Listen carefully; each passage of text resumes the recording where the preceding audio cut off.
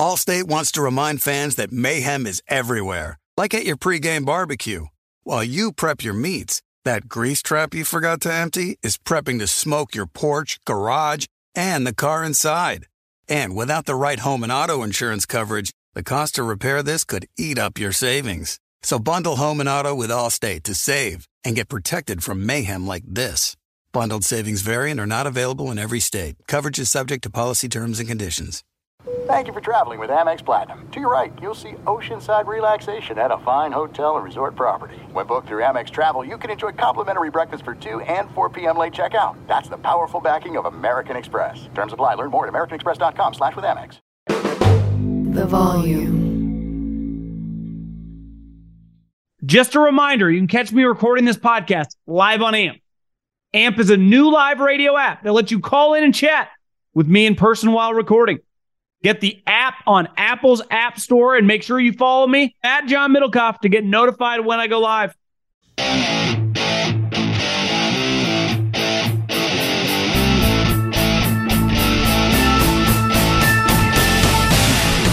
What is going on, everybody? John Middlecoff, 3 and Out podcast. How's everybody doing? This is when teams, if you're listening on Tuesday, cut down their roster, which is pretty fluid situation, Tuesday, Wednesday, probably even to Thursday. So a lot going on around the NFL. We will put a bow on the Cowboys Trey Lance conversation, as well as the story about Matt Stafford, I guess, struggling to relate to some of his teammates. We will dive into that, as well as just if you do get cut and you're a young player, by no means, with practice squads the size of they are, mean your career's over. Actually, you're just a snap or two away. And we will dive into that entire process as well. Yesterday, we did a big podcast, so go check that out. If you're listening on Colin's feed, make sure you subscribe to the 3 and Out feed. It's also up on YouTube, and we got merch, thevolume.com, thevolume.com. Go search if you want a 3 and Out hat. They look fantastic. I'm rocking one right now. And the plan is just do a lot of podcasts because football season, lots going on, got a lot of takes. So who knows? Might have a podcast every day this week. Just fired up to talk some ball. So look out for 3 and Out podcasts. Appreciate everyone listening. Keep sharing it with your friends. But first, I got to tell you about my friends at Game Time. Here's what I need you to do. Download the Game Time app. They're the official ticketing app of this podcast because I want you to go to a game this fall. College game. You live in Orlando. You live in Florida. You want to go to LSU, Florida State? I would if I lived closely. I have a buddy on the staff at Florida State. He's like, come out. I said I would if it wasn't so far away, and I'd use the Game Time app. I like Florida State in that game, by the way. If you want to go to an NFL game, I got you covered. Download the Game Time app. Sign up for a pair of tickets. When you use the promo code JOHN, that's JOHN, you get $20 off. In these inflationary times, it's hard to find discounts. It's hard to find deals. That's where my friends at Game Time come through with my promo code JOHN. Obviously, games, concerts, comedy shows, you name it, they got it. Interactive maps on the app. Cannot recommend them enough. Been using them forever. Game Time, promo code John. Okay, I thought I was done with this conversation, at least in the short term, until I opened up the internet this morning. I saw clips from different shows. I turned on the television and saw the talking heads all discussing the low-hanging fruit, which, of course, they were. Is Trey Lance eventually going to replace Dak Prescott? Did they trade for Trey Lance to kick Dak Prescott to the curb because he's going to be too expensive?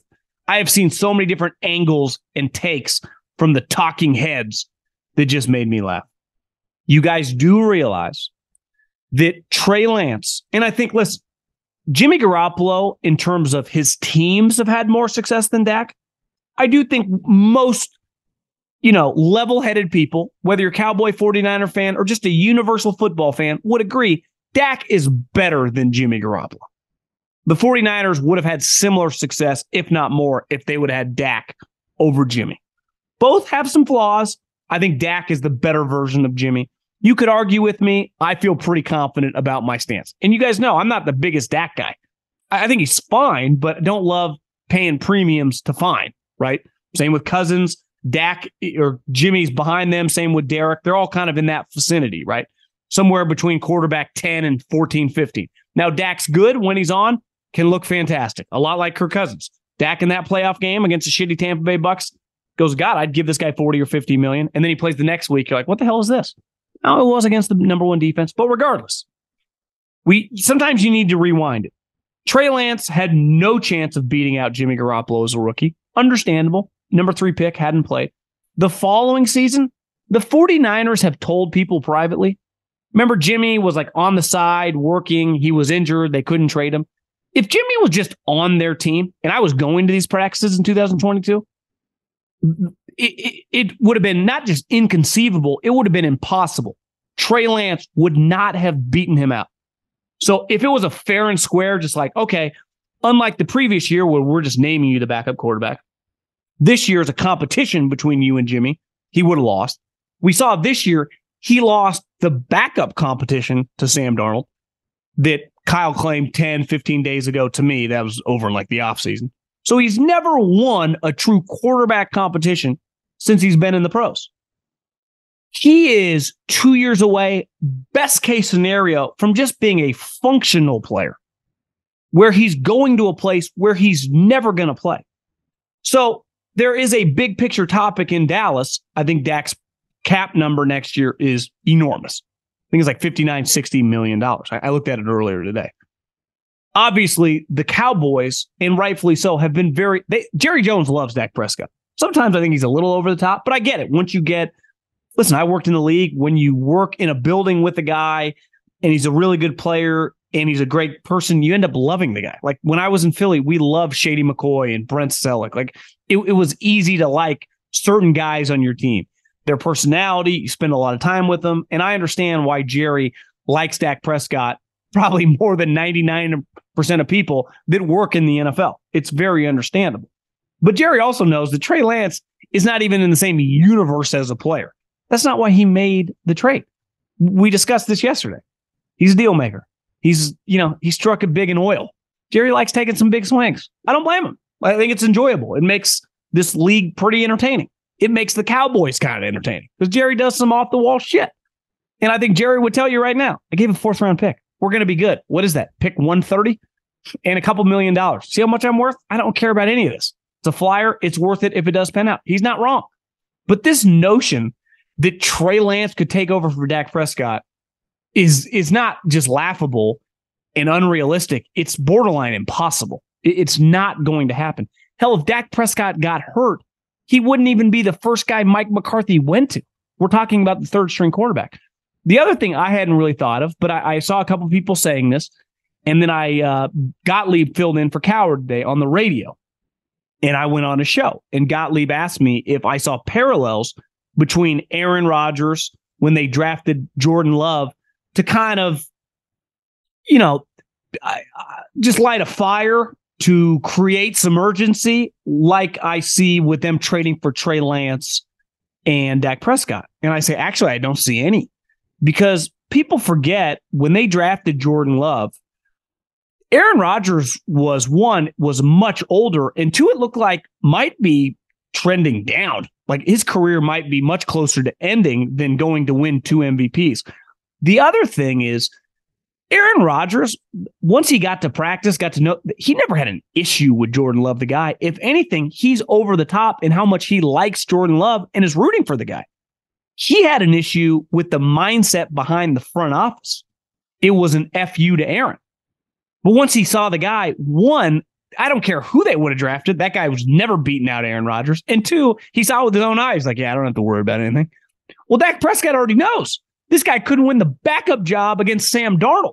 So from a player standpoint, it doesn't cross Dak's mind, and it shouldn't. That like this guy is coming in. If anything, Cooper Rush is like, are they going to like this guy more than me because they're paying him some money, even though I know that I've proven more in the NFL. But to think that Dak Prescott, 1, is worried about being replaced, and 2, they're using this to kind of create some urgency for him to play better, to be more focused, whatever. I just don't see it. I think this move was very black and white, was very, on the most basic level, was Jerry just saw the potential to get some value. And if it doesn't work, nobody cares from the Cowboys. And I think I said this yesterday, and I've said this talking about this situation a lot. No one, and I repeat, no one, no team, no coaching staff, no front office will ever remotely care about Trey Lance and have the desire to see him succeed like the 49ers did for those 2.5 years because of what they invested into him. Not the $30 million they paid him, but the picks. And what ultimately those picks represent, and now I think it's universally known as the worst trade in NFL history. The Cowboys, let's just say hypothetically, Trey goes, third quarterback. I don't exactly know how they run practice. Part of the way the 49ers, we talked about this, was only 2 quarterbacks play. One guy with the starters during practice and the other guy with the scout team. So if I have a third quarterback, he just stands there and watches. He might as well be running gassers on the sideline. Now, maybe Mike does it a little different at practice, but there's a chance that his reps at practice are closer to zilch than they are splitting reps with anybody. So Jerry doesn't care about any of that. Like Jerry doesn't set up practice. Hell, Jerry's not even involved with who's running scouting. That's Mike McCarthy's deal. That's what makes Jerry so unique when it comes to being the GM. He can do whatever the fuck he wants at any moment, which has to be a pretty incredible feeling as a human being. Most people listening, and I know I am, kind of jealous. I would love to have that feeling of just, I own an NFL team. I'm also the GM. I can just do whatever. And as he said, Mike didn't even know. We told him after the fact. And I've said this before too. What if he claimed Mike liked him, but are we sure? Here's what I know. I know Mike likes Dak Prescott. He's won a lot of games in the last 2 years, and clearly he likes Cooper Rush. So I saw this when I scouted with Philly. Position coaches and head coaches, just because scouts in the front office like a guy, even though Jerry's the owner, just because he likes a player, and I don't even know how much he actually likes Trey. It's not like he broke down the film. Doesn't mean the head coach, who actually is the one calling the plays and setting up practice, actually does. So when you force players on guys, and I'm not saying Jerry forced this player on him, but there's no guarantee, Jerry ain't going to practice every day. No chance. None. Jerry probably comes to the office a couple times a week. So Jerry was told, he said in his press conference, he's like, I heard after the fact that Trey Lance played really well against the Bears in the monsoon. No, Jerry, he did not. He looked terrible in that game. Do you think Jerry was breaking down the film? Most GMs, I would say all of them, if they're making a big trade, are the ones watching the tape, working with their scouts. That's not really how the Cowboys work. And ultimately for this move, doesn't really matter because they have a starting quarterback. I do think there are some complications to the negotiations, right? Because if you're Dak, you're like, well, I'll take a 4-year extension at $180 million, right? Guarantee me $150. He was just making 40 at minimum. He's going to want 40. He's going to want to raise $45 million. I'm making Pro Bowls. I'm leading us to the playoffs every year. I got to be worth more now than I was years ago. So you want to pay premiums for premiums. Easy to pay Joe Burrow a lot of money. Jalen Hurts after he takes you to the Super Bowl. Obviously Patrick Mahomes, Nick Bosa, you name it. Trent Williams, the elite Micah Parsons. It's like, whatever, we got to overpay a little bit. Dak, it is, no matter how much they openly talk about their love for him, which I get, it's easy to like high character, good people. Those are most of the people all of us want to be friends with, want to be in business with. Ideally, you get the high character, great humans who are elite at their job, and whatever your business is, you make a lot of money with them. But sometimes, like in this situation, got some flaws. Doesn't have the greatest arm, turns the ball over a little bit too much, hasn't proven in the biggest moments in the playoffs since really his rookie year when he played really well in the playoffs and they lost to the Packers, that he can play well in these big spots. And maybe Jared would be like, listen, we ran into the top defense in the league a couple years in a row and it was tough. But that's who you're going to play in the playoffs. So I think there's a lot of urgency with the Dak situation, but I think Trey Lance factors into that much closer to 0% than what some of these people are talking about, because it's just, he's a non-factor in the Dak Prescott situation. And a huge reason he hasn't played. And one, how's he ever going to play to prove anything to anyone in Dallas? Allstate wants to remind fans that mayhem is everywhere, like at your pregame barbecue. While you prep your meats, that grease trap you forgot to empty is prepping to smoke your porch, garage, and the car inside. And without the right home and auto insurance coverage, the cost to repair this could eat up your savings. So bundle home and auto with Allstate to save and get protected from mayhem like this. Bundled savings vary and are not available in every state. Coverage is subject to policy terms and conditions. When you're hiring for your small business, you want to find quality professionals that are right for the role. That's why you have to check out LinkedIn Jobs. LinkedIn Jobs has the tools to help find the right professionals for your team faster and for free. LinkedIn isn't just a job board. They help you hire professionals you can't find anywhere else. Did you know 70% of LinkedIn users don't visit other leading job sites? LinkedIn's the only one I use. On LinkedIn, 86% of small businesses get a qualified candidate within 24 hours. Hire professionals like a professional on LinkedIn. LinkedIn is constantly finding ways to make the process easier. They even just launched a feature that helps you write job descriptions, making the process even easier and quicker. Post your job for free at linkedin.com/JOHN. That's linkedin.com/JOHN to post your job for free. Terms and conditions apply. I saw a story today which was quoting the wife of Matt Stafford, Kelly Stafford, discussing Matt struggling to connect with his young teammates. Obviously, the Rams have a lot of young guys, a lot of turnover on their roster. And one thing she claimed is like these young people just look at their phone all the time. They don't even look him in the eye. And when they do, they like call him yes, sir, no, sir. They almost speak to him like an authority figure. And Matt's uncomfortable. He's like, I'm your teammate. We're all on the same level. I might make way more than you, but I'm going to throw you the ball. You're going to block for me. You're going to make tackles when I'm on the sideline after we score. Like, we're all on equal footing here. And he had the equipment staff essentially print out like pictures of these guys from Instagram and Facebook of their pictures of what they like so he could figure out who everyone was because he was struggling to connect. And you know where I stand on the Rams. I'm out. I think they are going to be terrible. Clearly the Cardinals, who cut Colt McCoy, who was banged up last year, and maybe I have a false sense of how good Colt McCoy is. Loved him since college, and a couple years ago he lit up the 49ers like he was Carson Palmer, but that's not the norm. So cutting Colt McCoy actually isn't that crazy. Kyler's hurt. They'll go with Tanner Muse and Joshua Dobbs, and they're cool with losing. They're going to try, like in theory, like their players will try, their coaches will do game plans. They're just going to lose a lot. I think the same thing's going to happen to the Rams. And I do think this is symbolic of like, they're just kind of all over the map, right? They got this quarterback who they paid a ton of money. I Googled today. Well, I didn't. I went to Spot Track. I just typed into Google Matt Stafford's contract because like, how much is he making again? They guaranteed him $130 million when he signed his contract after the Super Bowl. His dead cap, they're stuck with this guy for years. So even if they bottom out this year, he gets injured, and they end up drafting a quarterback, it's not like they're cutting him. He's still going to be around. And this gets to the like Sean McVay by the end of the season when Matt Stafford inevitably gets banged up and clearly him and his teammates don't even know each other, is going to be over this. And honestly, it felt like it this offseason when Coward reported they tried to get him to take a pay cut.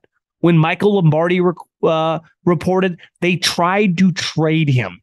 Like Sean McVay, listen, I can be impatient as well. I bet a lot of people listening have some patience issues. We're all human beings, especially, us alphas. We get short fuses. And that's something I've really worked on as I've gotten older, trying to be more patient, but it's hard. I never fault anyone for lack of patience. It's a difficult trait to have. But when it comes to football and being a football coach, there is a balancing act. How can you go, and I get emotions were high after you win the Super Bowl, to giving a guy $130 million to a year later trying to get him to restructure / trade him? And that's Sean McVay. I've been saying this forever. I think he's a better version of the younger John Gruden. And John Gruden was notoriously known for being hot and cold with players. One day he loves you. The next day he wants to replace you. Which historically in the NFL, when contracts were much smaller, whatever, like replace you, treat you like a stock. One day you're in, one day you're out. In modern day football, you've seen this with Sean McVay. You can't, and Sean, it feels like falls in love a little stronger than even Gruden. You sign these enormous deals from Todd Gurley to last year, Allen Robinson to a couple years ago, Matt Stafford. And then you're just kind of over it, which the problem is with guaranteed money impacts your books and your ability to add people on and off your roster are dependent on those books. And because you give out enormous signing bonuses and guaranteed amounts of money, you're kind of getting stuck with players. The reason Matt Stafford had no trade value this summer was easy to see when I looked at his fucking contract. Just like Todd Gurley, you couldn't give him away. You had to cut him because I can see after the season ends, you make a Super Bowl run, you win the Super Bowl. It's like, give him whatever he wants. And then 6 months later, you're over it. Either because the guy's injured or you just realize, God, I made an emotional decision. And I think I don't even think the story was that weird because I think young people are not alone. I think it's absolutely bullshit. I am as guilty as anyone on my phone. It is, I do not have an addictive personality. Like it's impossible for me. I mean, I've never tried like hard drugs, but alcohol, you name it. I don't get addicted to things. If anything, I'm addicted to, I guess, football. But I've seen people addicted to football. Like me, Andy Reid don't have much in common, right? So my addiction, I don't think I have an addictive personality. But I can't argue that I'm pretty addicted to my phone. I'm not proud of it, honestly, at times, especially if I'm there by myself. I think it's kind of sad. Honestly, kind of embarrassed about it at times.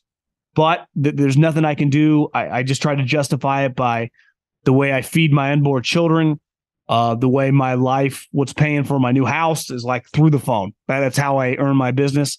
But like I said, not proud of it at all. And if you're my age or older, you grew up in a generation that this phone, you didn't have a computer in your pocket. First phone I had was a Nokia. The game on that was Snake, which was freaking awesome. But if you showed a 20-year-old Snake right now, they would laugh at you, right? I mean, I could download basically any game in America on my iPhone, I'm sure. Madden, NBA Jam, you name it. NBA Jam even makes me sound old. But my point is that we live on these things. So I think when Matt Stafford, who is like the hybrid of both generations, like he's closer to my age, so he used to just be in a world in college and even early on in the pros where the phone didn't do absolutely everything. I don't fault any young person for looking at that thing constantly, especially a young athlete, from a major program who they've gotten so much validation. I'm not saying it's healthy, but it's very, very understandable. And guys like Stafford and Peyton Manning, these older generations, clearly Aaron Rodgers. You can say it's propaganda or whatever on Hard Knocks, making Rodgers look like this high-level guy. I do think he's gone above and beyond to try to connect because you have to, right? We all do. Sometimes we'll be laying in bed, like watching a TV show, and I'll look over, we're both on our phones. And we try to be like, hey, let's just put our phones down and watch the show. And then one of our phones will buzz and we'll pick it up. I'm sure everyone listening can relate to this. None of us are proud of this. They're not. And the only person proud is Apple because they fucking sell more phones than they know what to do with. And I'm talking into a Mac, looking at an iPad with my phone on the other counter charging. So they're the only ones truly smiling over this as they've addicted us all. And we can't live without it. And it definitely makes in a world, right, where you do still have to connect. You do. Because people do business with people they know, right? People, these teams that are really close, like Mahomes and Kelsey, and these guys are really tight-knit, right? The 49ers, I've seen it for years. The guys are friends. And to create any sort of friendship, a close-knit bond, there's a human element to this all that the phone and just the devices remove. And I understand Matt Stafford, like, ideally, would he have liked his wife to out this to the country? No, that's not the Rams' problem. The Rams' problem is their roster blows. The Rams' problem is they put all of everything they bought on a credit card. Now, ultimately, that led to a Super Bowl. But now the Bills do. And they haven't had it. I think I heard someone say this. I mean, it's probably real. They have one first rounder on defense. It's Aaron Donald. that their team is like a three-headed monster. And a couple of them are already turning to look, Cooper Kupp's been injured now. He was injured in training camp. He was injured last season. Stafford's just a weathered 35. Any Detroit Lion fans knows he got the shit kicked out of him for years. And I have a lot of admiration for Stafford's toughness, his grittiness. Obviously, his arm's elite. That's why a lot of people rooted for him. It's like, God, this guy kind of looks like a Farvian lion here. But he was just getting peppered. And he's not your typical, 35-year-old in the NFL. Some of these guys, like when Mahomes gets there, when Burrow gets there, when Herbert, when Lawrence, when they get to 35, they're not going to be as weathered as Stafford. They played in a league that protected them. And some of those guys have had injuries. Stafford came into the league in a time where it still looked a lot closer to like the 1985 Bears, where people could get depleted. There was no defenseless receiver. You know why? He was just called a receiver. There was no helmet to helmet. It was just called a tackle. It's the football I grew up on and loved. And I've said forever, I understand why the NFL regulated it out and just got away from that. One, obviously CTE, the lawsuits, and just they have to keep their quarterbacks upright. But one of the most famous Stafford clips as a Lion is that moment. It's either a shoulder or rib against the Browns. He gets destroyed. It's like he couldn't even barely move. And he found a way to win the game. It's like a legendary clip. And that's a different NFL than now. So this is going to be a big story. Whatever. I probably don't have that much in common with a 22-year-old. It's honestly pretty remarkable. I always thought this about coaches, how a guy 63 years old could get so close to someone 20 years old. Usually they got to be good players, but coaches are good at it. It's harder and harder to relate to people that grew up dramatically different than you in terms of the way they look at the world with technology. But that's just not this. The Rams' problem is they stink. And Stafford is just probably going to get hurt. And they're probably not going to win many games. So this story is going to be big for a couple days. Who cares? It doesn't matter. Part of the problem is he has to learn these guys' names because they're probably fringe NFL players. He didn't have to learn Jalen Ramsey's name or Todd Gurley's name. I guess Todd wasn't on the team, but you know what I mean, right? He didn't. Andrew Whitworth, nice to meet you. I already know who you are. So yeah, McVay's got to learn to be a little less emotional when he signs these contracts. And this is going to be a long season. It really is. One thing that's about to happen is, and some of it's slowly been happening, is you're going to cut your roster. Not every team's at 90, but between 85 and 90 guys down to 53 men, right? And they will, quote unquote, be your official roster, which is obviously very fluid. And just because you make the roster on Tuesday or Wednesday does not mean you're going to play week one, does not even mean you're going to make it to practice next Monday, right? Guys are getting cut, guys are getting claimed. But I was reading Peter King and he had a good point. He said a GM told him, we don't look at it like 53 guys. We look at it like a 69-man roster. And it's so true. Obviously, if you make the 53-man roster, it's an incredible accomplishment, especially as a late-round pick, as an undrafted free agent. It's just an incredible moment for you individually, for the program that you came from, for your family. It's awesome. But making the roster tomorrow or Wednesday is a lot different than actually playing in a game this year. Like, just because you make a roster, some guys never see action. Some guys are inactive every single week. Some guys, get to play week one, especially if you're a high round pick, but you never know. It's a very fluid situation. But I thought about it is a 69-man roster because the NFL, the amount of guys that get injured, the amount of teams that underwhelm and just bench guys, most guys on your roster are not Matt Stafford or Aaron Donald. That aren't just on scholarship, are being paid so much money, no matter what, are just going to play. Right. And when I say Aaron Donald, obviously he deserves to play. But the only way Matt Stafford is not playing is injury. It's what I say about Dak Prescott. Trey Lance isn't sniffing the field if Dak Prescott can play on Sundays, even if he's banged up. If Dak Prescott is physically able to play Sundays, he's a 17-game starter. Does not come out. Most positions, though, half the league is going to go under 500. meaning that they're going to have some rough stretches, rough losses. Well, most of the guys in the league are on easy contracts to replace. You're not paying that much money. You go, let's bench this guy. Let's cut this guy. And when you do that, the 16 guys on your practice squad, usually one of them gets elevated, and those guys get a chance to play.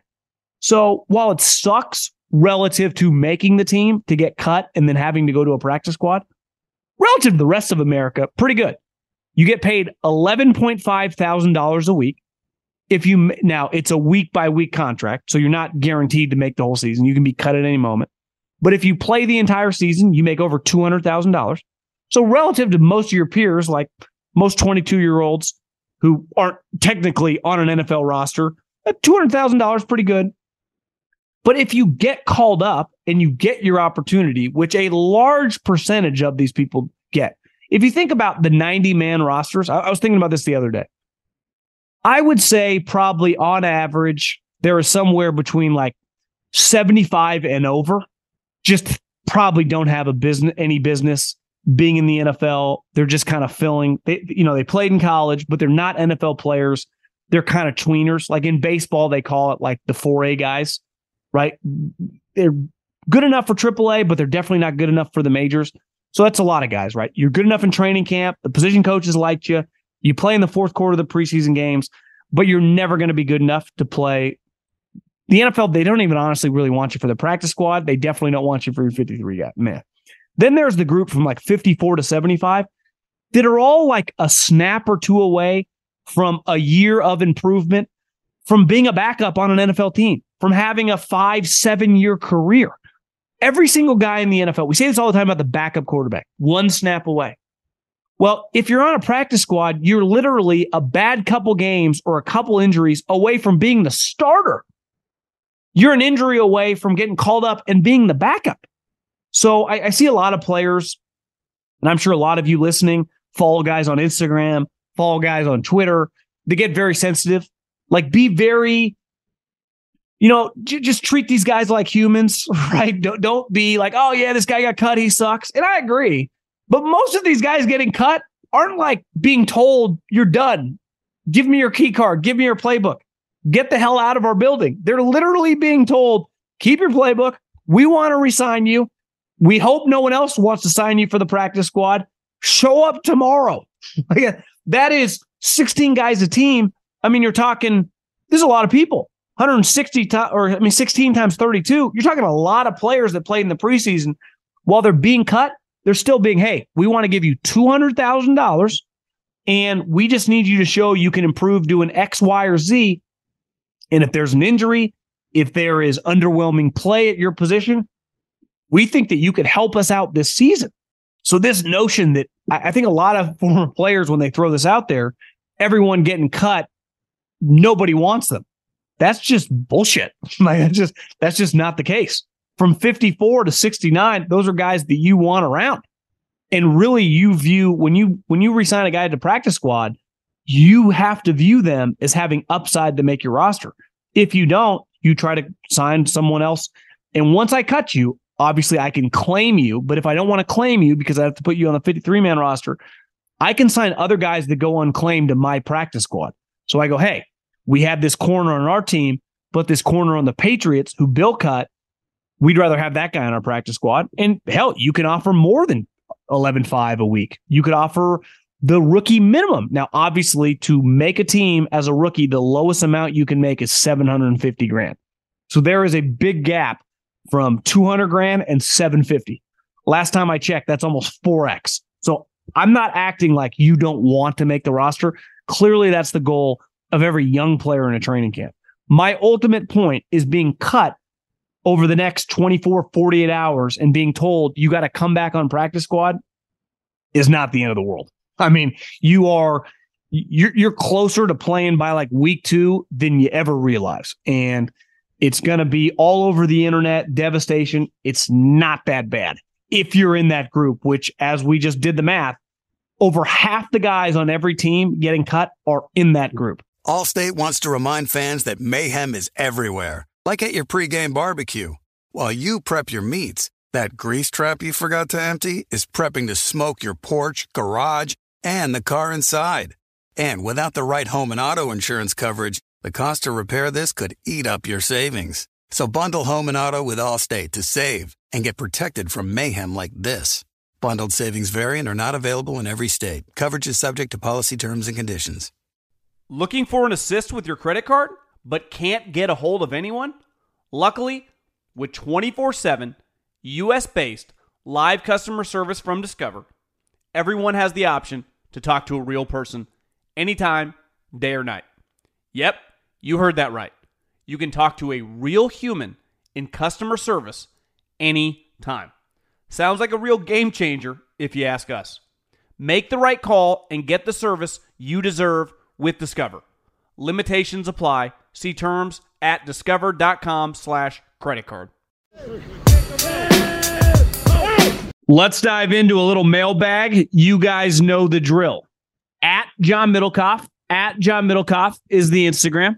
Fire in those DMs and get your question answered here on a little thing we call the 3 and Out podcast. Start with Seth.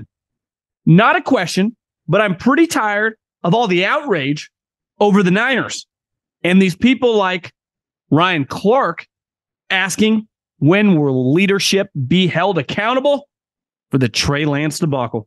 To me, that's like being critical with Mark Cuban because he's had some bad investments along the way that lost some money instead of focusing on the big picture that he's a freaking billionaire. Anyway, love the pod. Go Niners. Don't hate your analogy. I would say the equivalent of a billionaire in the GM coaches sphere would be Super Bowl champs. So if you want to be critical that they can't get over the hump, but I'm with you. Like football, the train moves on. Purdy's way better. They like Sam Darnold dramatically more. And they don't think Trey Lance is any good. And I give you a lot of credit no matter what industry you're in, especially in sports, when you invest a lot. And in football, with a young player, it's always going to be a big draft trade. It doesn't work out, you pivot. The faster you pivot, the faster it is to move on. It's very, very difficult in the Stafford situation if he ends up getting injured and can't relate to anybody and it's just kind of over. Like ultimately, Sean Payton, even if he does move on from Russell Wilson, if it turns out he's actually washed, you're kind of stuck. Like you can attempt to move on, but that albatross of a contract on your books limits you. With these rookie quarterbacks, we've been talking about this now for a couple weeks. If you're going to miss now, don't miss on the trade to acquire the player because of what it does to it limits your ability to make moves with the salary cap, right? Like, and sometimes that's injury too. Like, I think Jalen Ramsey has been one of the better corners in the league the last decade. But once you trade for him and he gets injured, like that's pretty devastating. Obviously, he doesn't want to get injured, but the impact of that contract giving you nothing is hard. Now, luckily, with most players, non-quarterbacks, you're only stuck for a year or two. With these quarterbacks, it's a problem, right? Trey Lance wasn't. They moved off the contract pretty easily for a 4th-round pick for a guy that was their 3rd quarterback.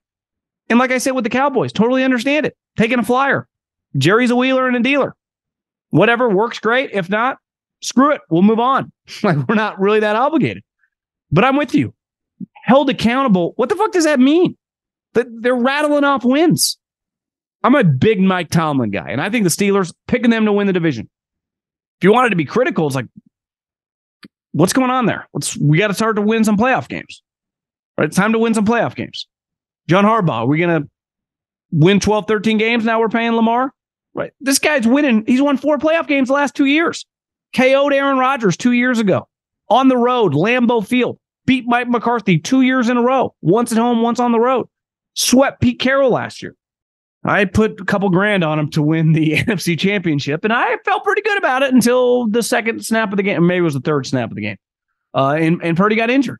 So, like, held accountable. The whole point of this sport is to win. That's the whole point of this thing. I don't care what you do in free agency. I don't care. You could pay Russell Wilson $700 million.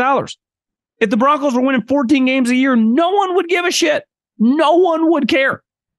I always love this, like, the GM, the point that they got to be great at drafting. Yeah, they also got other roles. They're usually in charge of hiring the coach. They're also usually in charge of free agency. Like, Ultimately, the goal of a GM, of a coach, of any executive in sports is to figure out a way to get a winner, whether that's landing Kevin Durant or Peyton Manning in free agency or wheeling and dealing in the draft. But we judge you on the results. It's the best part of sports. It's the best part of football. All of our jobs, right? All of our jobs can be very fluid in how you judge it. Like in mine, like how many people are listening, how much revenue we're generating. But we always could be like, well, could we increase that by 10%? Can we increase that by 20%? Can we improve? Can we double our revenue? Can we get 2 more sponsors to pay premiums? Right? I mean, we always can search for more. You could be Google, Apple, or Costco and want to make more money, right? But in football, it's like, can the Chiefs do any more? 3 Super Bowls, 5 years, 2 wins. Whether you win 12 games or 14 games, if you win the Super Bowl, success. I've been saying it forever. The Eagles last year, successful season. Think how they got there.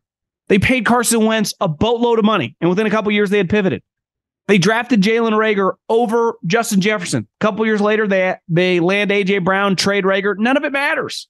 None of it matters because they're winning. Like that's all that matters. Think how shitty Tampa was forever. They drafted Jameis Winston number 1 overall. I always kind of rooted for Jameis just in terms of the player from an entertainment standpoint, but that's a bad pick. It's just he's a backup quarterback. But they landed Tom Brady. Then they won a Super Bowl. And then they hosted a playoff game. Like, it was successful. Did they think they were going to end up that way? Probably in 2018? Of course not. But sometimes you do. The whole point of this whole thing is to win. There's a golf question. I think America's in trouble for the Ryder Cup. If you like golf, I think we're going to lose. Question for the pod. Being that the 49ers are in win now mode, can you see a scenario where Purdy has a short lease if they start 2-4? Can you see Shanahan going to the bullpen and throwing Darnold out? Curious on your thoughts. 1,000%. Like, they believe in Purdy. They really think highly of Purdy. The team, right? One thing, if you've noticed, and I think it feels like sometimes I'm shitting on Trey Lance. Like, this is a big boy business. He's paid a premium. We're talking about him as a player. I just don't think he's any good. But one reason I feel pretty confident, like being pretty negative about the player, because I don't think anyone on the team think he's any good. And the 49ers are littered with core star, all-pro, Pro Bowl level guys. Not the fake Tyler Huntley Pro Bowls, but real Pro Bowlers. None of them complained. None of them cared. Honestly, they all talk about Purdy. And they did last year with Jimmy Garoppolo. Last year when Lance got hurt, which no one was rooting for, and Jimmy came in, they threw him a fucking party on the field. You know why? Because these guys are trying to win. And they didn't think Lance was that good. Right? So Purdy, I think in 2022, I don't think Trey Lance would have made it like past September. I think they would have started really slow and they would have gone to the bullpen and Jimmy Garoppolo. We'll never know, but I feel pretty confident in that scenario. If it had played out, they had started slow, and they definitely did. I mean, they lost the Bears week 1. It would have been difficult for them. Kyle just would have gone to Jimmy Garoppolo. I think Purdy has a longer leash because he proved in playoff games toughness with I forget the injury, a rib or abductor or something, and on a short week in Seattle. Kyle talked about it on some podcasts this offseason. But Kyle likes Sam Darnold. And this notion of like, Sam Darnold sucks. Yeah, for the Jets, Adam Gase, everyone does. And listen, he may turn out to not be good, but Kyle Shanahan goes, if you give me a decent quarterback with some ability, Darnold is athletic and he has a big arm, I can turn you into something. Not a soul last year on, heading into week 1, thought anything of Purdy. Now, he made the 49ers. I'm not saying the 49ers didn't think highly of him, but no one around the league thought that he could become the 49ers starting quarterback at a point in the season and rattle off wins. And he proved it, right? And it's what makes the draft so fascinating. You never really know. Like, things change pretty quick. Would love to hear some college football before the first week this week. Power of Mannings. Arch is 17 years old, making $3 million to ride the pine. We will dive into college football a little later in this week. I have already kind of a big take that I think I alluded to it a little bit with USC. I think I'll pick my final four. I think I got a little bit of a sleeper relative to sleepers. I mean, only, let's face it, I would say 15 teams have a legit chance to make the playoffs. And after a couple weeks, it'll be clear. Probably that number might be closer to 10, but I'm really, really excited for college football.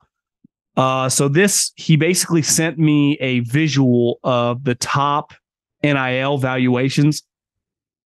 I do think the hard part about this, it has Arch making $3 million, Caleb making $2.5 million, Bo Nix making $1.7 million, Travis Hunter and Drake May making $1.5 million, Deion's kid making $1.3 million, Marvin Harrison making over $1 million. I don't always believe these numbers, right? And honestly, some of them might be higher and some of them might be lower. I just, through doing this for a living, I know a lot of guys that I've talked about this before, like they have these jobs called basically GMs for college football teams. Now, ultimately, the coach is in charge of player personnel, but they have GMs who set the board, who run the transfer portal, and who work hand in hand with the coach, a lot like they do in the NFL. And bullshitting with them over the last 12 months, a lot of them say some of these NIL numbers are just so off base. Like there is a small segment of guys, and these are obviously the names, but these numbers are not public. Right? Like, just pick an athlete. Steph Curry, Aaron Judge, Shohei Ohtani, Aaron Donald, you name it. We know exactly how much they're making on the field. But once you get to know, like I get to know agents or marketing people, the numbers you hear off the field are always like, well, he got paid X for this campaign or in the neighborhood of, like Aaron Rodgers. How much does he make for State Farm? Couple million? 10 million? Patrick Mahomes, Oakley. Like you don't truly know. Obviously, the player does. But if you just listen, like if you just talk to people about those numbers, they're always kind of fluid and no one can ever get an exact number. And that's what I think NIL is a little bit. Is there are a lot of numbers that get floated around. The colleges want it out. The numbers are super high, but I don't always believe them. Right. And I got no problem with any of these guys making as much coin as they can. But I'd be very, very fascinated with some of these deals. You know, what's the kid going to do? It's one thing with Arch Manning or Caleb Williams. It's another thing like, you know, I committed to pay a guy on, let's just pick a team, Washington, a couple $100,000. What if the company only pays him $78,000? What's he going to do? Sue him? I think there are a lot of shady stories behind the scenes on how some of this shit's going down. Because the team and the program is not the one cutting the checks. I've been listening since you... I can't even speak. I've been listening since you were the only one with the stones to say Kaepernick was not any good. My question is, why does Sean Payton get a pass as such a great coach when his teams have lost multiple times to lower seeds in the playoffs? Everyone's village idiot, Mike McCarthy has more playoff wins than Sean the Great. Well, I think PR campaign is always a big deal. And Sean Payton is dramatically better with the football, NFL, national media than Mike McCarthy. Not arguable. Sean Payton literally just spent a year working in the media. He's clearly close friends with Colin, but well before that, the Saints were always notorious. Do you remember Ian Rappaport had to apologize one time for a report of something that he said based on, I think, the Saints offensive coordinator? Like, they have a pretty open door policy with the Saints for years with Sean Payton and kind of that crew. Now, Mike, it's just not really Mike's thing. He's just more tough guy, blue collar from Pittsburgh, right? He's not really on his knees making sure the media sing his praises. And anytime in certain positions, I would say politicians, obviously coaches, even players nowadays, that you don't work the quote unquote media game, you're just going to get negative press. Now, I'd argue, who gives a shit? Honestly, who cares? Like you said, Mike's got more wins. He also has a Super Bowl. He coached Aaron Rodgers, like Green Bay Packers, Dallas Cowboys, does not have to mess with Russell Wilson. Like, I think sometimes we overrate the conversation out there. One thing I've learned on a much, much lower level, but like watching Colin, like he doesn't care when people talk shit about him, when he has a bad take or misspeaks or what, because none of it matters. The only thing that matters is like, do you find him entertaining? His ratings keep going up. People keep listening, right? The only thing that matters as a football coach or a football player, are you good? Like even Trey Lance, I'd say. What I say about him or even what the 49ers say about it, like ultimately it's not going to determine his success or failure. If he goes to the Cowboys, he works his way up the depth chart. Maybe there's an injury and then he has success. Who gives a shit? None of this actually impacts any of it. Right. And like I said with Colin, people say mean shit to me all the time online. Well, I just deleted Twitter from my phone. I don't scroll it every day. I just don't really, because none of it matters. If I let it matter, then it will affect you. But like, who cares that people just think Sean Payton's better than Mike McCarthy? I probably would take Sean Payton over Mike McCarthy. Could be wrong. Might not be right. I don't know. It'll be interesting. I think both. Yeah. I mean, I guess it's a roundabout saying is a way of saying, who cares? Doesn't matter. Found your pod off Colin's feed a few months back, and it's been my favorite since. As a lifelong Bills fan, my question is, how long can we accept the company line type answers when McDermott and Bean are asked about the very few but glaring holes on our roster? For instance, every Bills fan knows our big weakness is cornerback 2, O-line, but mainly the guard positions and middle linebacker. And reporters look for answers on these positions. We get the typical, we're still evaluating these positions. Player X has done a great job. My gripe is we have been evaluating the same core group of guys at cornerback 2 for 2 or 3 years, O-line for 2 or 3 years, with the exception of rookie Osiris Torrance. And for middle linebacker, everyone with a pulse knows that Tremon Edmonds leaving left a gaping hole in the heart of our defense. I guess my real question is, how long do you need to evaluate a group until it's clear you don't have the players you need for that group? The window is slim, and we are acting like it's impossible to find other players that fit better. Love the pod, go Bills. I'm going to defend them off the bat without knowing all the details. Like, you watch their press conferences on a daily basis. I do not. I can't break down the Bills guard position, right? And I'll always defend a team on this one. Most teams, good teams, have one good corner. This notion that it's normal to have 2 really good corners is, you'd be an outlier in the league.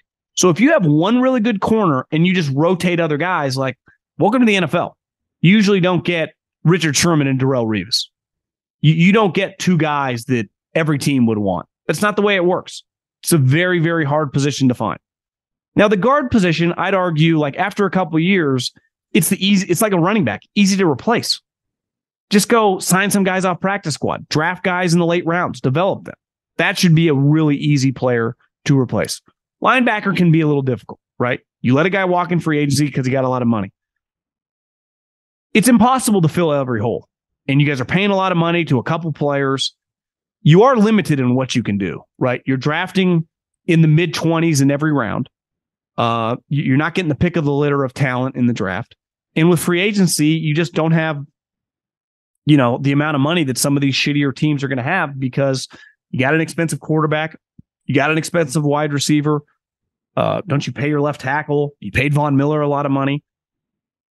You don't get to have the perfect team. Right now, part of this is, and this goes to me on Bean and then McDermott and the staff to develop. It's like, you got to develop some young, no-name guys. What happened last year when we looked up in the playoffs and the Super Bowl with the Chiefs? They were playing all these rookies and several late rounders in the secondary. So they drafted McDuffie really high, but then I look up and they got multiple guys that were, I think, 5th and 7th rounders playing at corner in I think like a hybrid nickel safety position.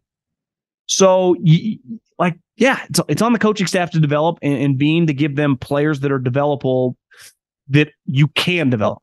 I was going to say developable. That's not a word, but a developmental program. And when you pay guys lots of money, which the Bills, like the Chiefs, do, the Bengals are going to, you have to hit on mid-round picks. That's the only way. It's the only way you can function. If you do not, you got no chance. But it's very unlikely to have multiple sweet corners. I will say that. Guard position, you got to gripe. You should be able to find guards. I guess you said right guard and right tackle. Tackle too. Like it is difficult. Tackle's a hard position to find. Right? Because you're not, look at this year.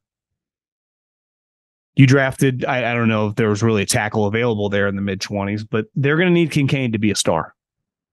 They just are, like a high-end tight end. And if that's the case, then you kind of get around it. Non-football question. I was wondering what song that comes on after a break. There's like a 3-second song, and I really enjoy it. This is Jeff using his daughter's Instagram. Honestly, I don't know. I'd have to text my audio producer, Michael Holz, and find out. No clue, to be honest with you. Glad you like it. Love the podcast. Big Broncos fan. Very worried about Russ, even with him having Sean Payton. Well, as the previous DMer said, that you wish you had Mike McCarthy over Sean Payton. If Russ doesn't pan out this season, do you see the Broncos doing something to move up in the draft for a quarterback? I think it's very, very difficult, the Russ situation, because of the contract. He makes so much money, and the contract is just starting to kick in. So, and would you want him around? Like these first couple years, it's really big, but honestly, you're kind of stuck with him in 2024 too. Now, if this year's a disaster like last year and it clearly doesn't work, what do they do? Because his dead cap is $85 million. So you're not going to cut him. But if it doesn't go well, do you want him around a young quarterback? I think that's one of the most fascinating parts of this 2023 season is how this plays out. Because in the I think it was 2 series, but definitely the first series he played against the 49ers in the preseason game, he ran one time. It was like, oh, he's clearly smaller, right? I think Peter King wrote he's 212 this year. He was 225 last year. He's clearly been humbled just by the situation last year, losing his office. All the weird stories coming out. I mean, Shannon Sharp, I remember last year, was talking a bunch of shit, and rightfully so. And just the worst season of his career, right? And to me, it's not just people have down seasons. If you have a down season after you are traded to a team, after you've essentially said your old team was a bunch of idiots, they used you wrong, then that team that trades for you not only gives several first-round picks and players, then pays you a ton of money, $160 million guaranteed. He got $125 million when he signed. His average salary is $48 million. His signing bonus was $50 million. I'm no Howie Roseman capologist, but I'm pretty sure a signing bonus, the day you sign it, within 14 days of that, he got a direct deposit of $50 million. Now, it might be less than that with taxes and stuff, but because he's not like a 1099 guy. So he got a direct deposit of probably $30 million. That's net. He doesn't owe taxes on that. So yeah, a lot of pressure on the dude this year, man. A lot of pressure. Rightfully so. He's been one of the biggest talking points in the NFL for years. His relationship with Pete in Seattle, like Russell was carrying them, and he did, but maybe it wasn't like we perceived the entire time. And one thing's clear, there was a diva element to this guy. I think a lot of times when you get these overly religious players, and it happens a lot with quarterbacks, you just go, oh, this guy can't be selfish. This guy can't be a diva. It's like, oh, no, he is. Like I think he's a pretty big one. Doesn't mean some guys don't like him. Doesn't mean he can't relate to some people, but it felt like there was a little disconnect. And it's not, there was a guy's guy element of a lot of quarterbacks, right? I think I'm pretty sure Drew Brees is pretty religious. Seems pretty relatable. There was just some gap between Russell and reality. And I think it really came to fruition. What a win for Pete. What an awesome situation for Pete. What a ultimate muscle flex of like, I'm not a fucking idiot, you guys. I know what I'm doing. I've been coaching for 4.5 decades, guys. I've seen it all. I won national championships. I won a Super Bowl and I got back to another. I know what I'm doing leading the troops here. So when I told you that Russell deserves some blame, now he would never publicly say that, but it was clear. It was kind of coming out right through reporters. Everyone's like, oh, Pete sucks. And I'm guilty of this too. I was like, fire them all. He was right, man. Anyone that took Russell's side has a lot of egg on our face. Massive win for Pete, massive win for Seattle. And they're just really good. Seattle might win 10, 11 games this year. Big Notre Dame fan. And I like the interview, was damn good with Jalen. Hats off to both of you. Great questions. And Jalen is a solid stand-up guy. Totally agree. Question is with the Raiders. Now looking like Jimmy is healthy at the moment and Jacob signing. How do you see them doing if that plays out? Obviously, any team lose their number one quarterback, it usually derails the season. I feel a little bit better about the Raiders' quarterback situation because of this rookie. And we just saw it last year with Brock Purdy. And we've seen it before with guys like Dak Prescott. It is pretty clear like this guy is a solid player. And he's going to play in the league for a long time. Now, is he some lock starter for the rest of his career? I'm not saying that. But I hated the Raiders quarterback situation when it's just like, well, Jimmy's going to get hurt, and then you're going to go to Brian Hoyer. That will not work. Brian Hoyer's not going to be their backup. Aiden O'Connell will. And with Jacobs, with Devontae Adams, you would think coming off a really bad season, Hunter Renfrow, who was really good with Derek Carr and John Gruden. Hunter Renfrow can play. I remember I had a buddy on the staff a couple years ago. I'm like, how's this little guy so good? Like, you really underestimate how quick the guy's feet is and how great his balance is just work in the middle. And I remember a couple years ago, everyone made fun of him, but like Derwin James was asked like his top wide receivers, and he listed Renfrow. Well, shouldn't he know? Pretty sure Derwin James comes down, covers some dudes in the slot. Renfrow can play. Now, to me, it's about the Raiders, and I've been up close and personal with them for a decade now. Most of my life, I didn't really pay that much attention beside the Gruden years. Their defense has been hideous, has been honestly an embarrassment. Even the year Khalil Mack won the Defensive Player of the Year, the rest of their defense was not very good. He was awesome. He was incredible. But their defensive unit was below average at best. So if their defense can just be serviceable and their offense improves from last year, which is hard to be much worse given how terrible Derek and Josh meshed, could they compete to be 9 wins? I think that's somewhat realistic. To me, defense, the offensive line, their left tackle's good, but division's hard. Division's difficult. As a Detroit Lions fan, I just finished watching 3 preseason games without the majority of our starters seeing any action.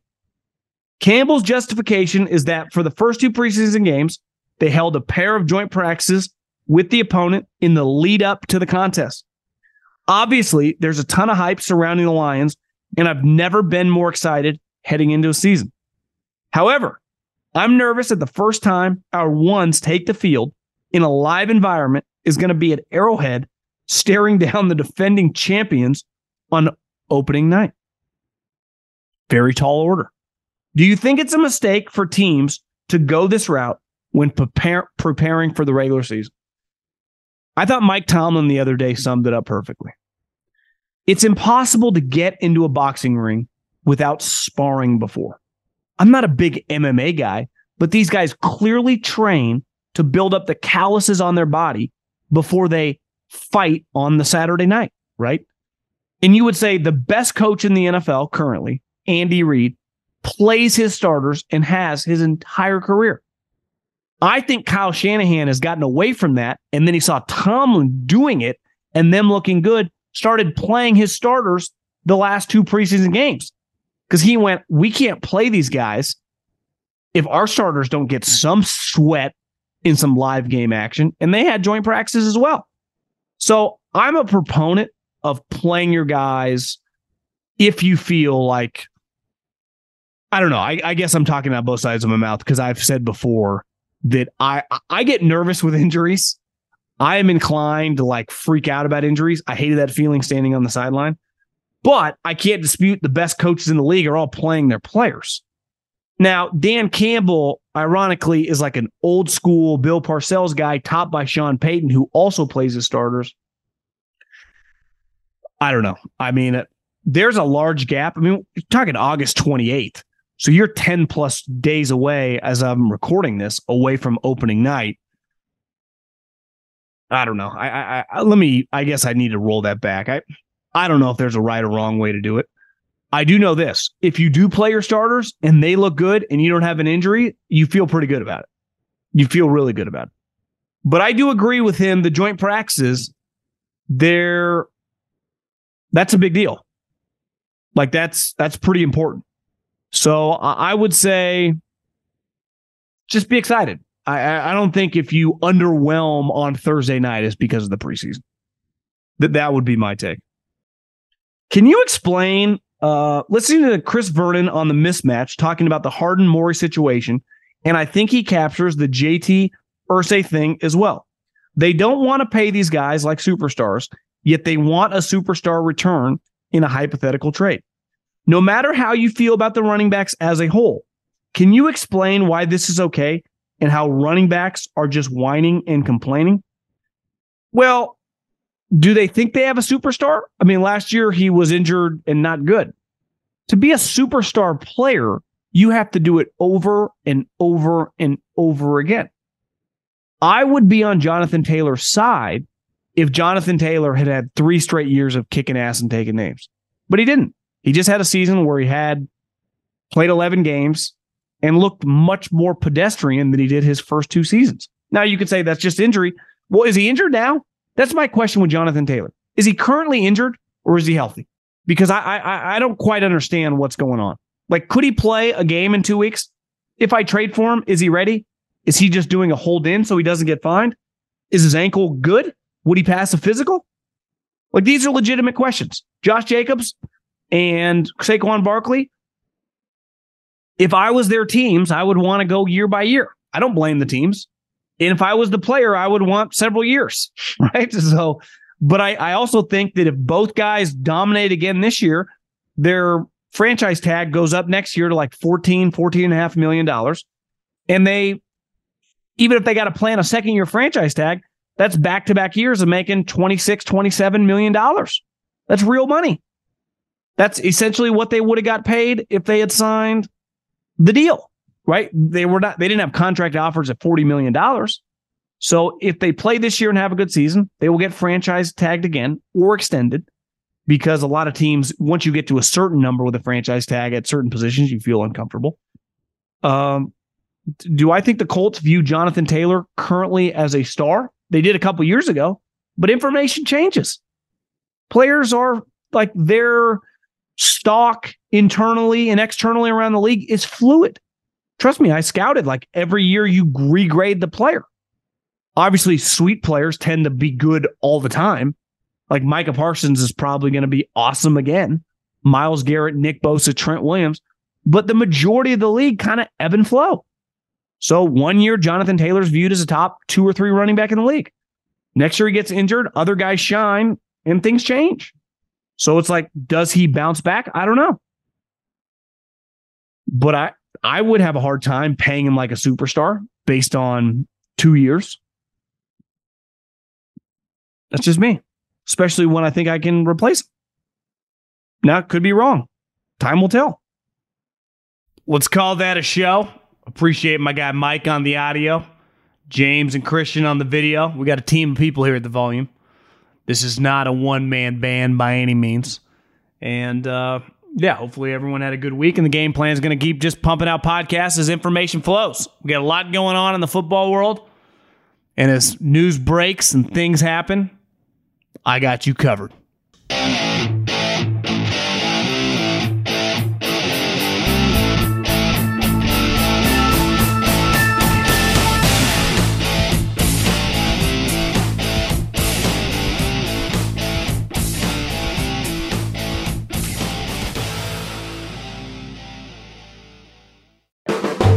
The Volume. Allstate wants to remind fans that mayhem is everywhere, like at your pregame barbecue. While you prep your meats, that grease trap you forgot to empty is prepping to smoke your porch, garage, and the car inside.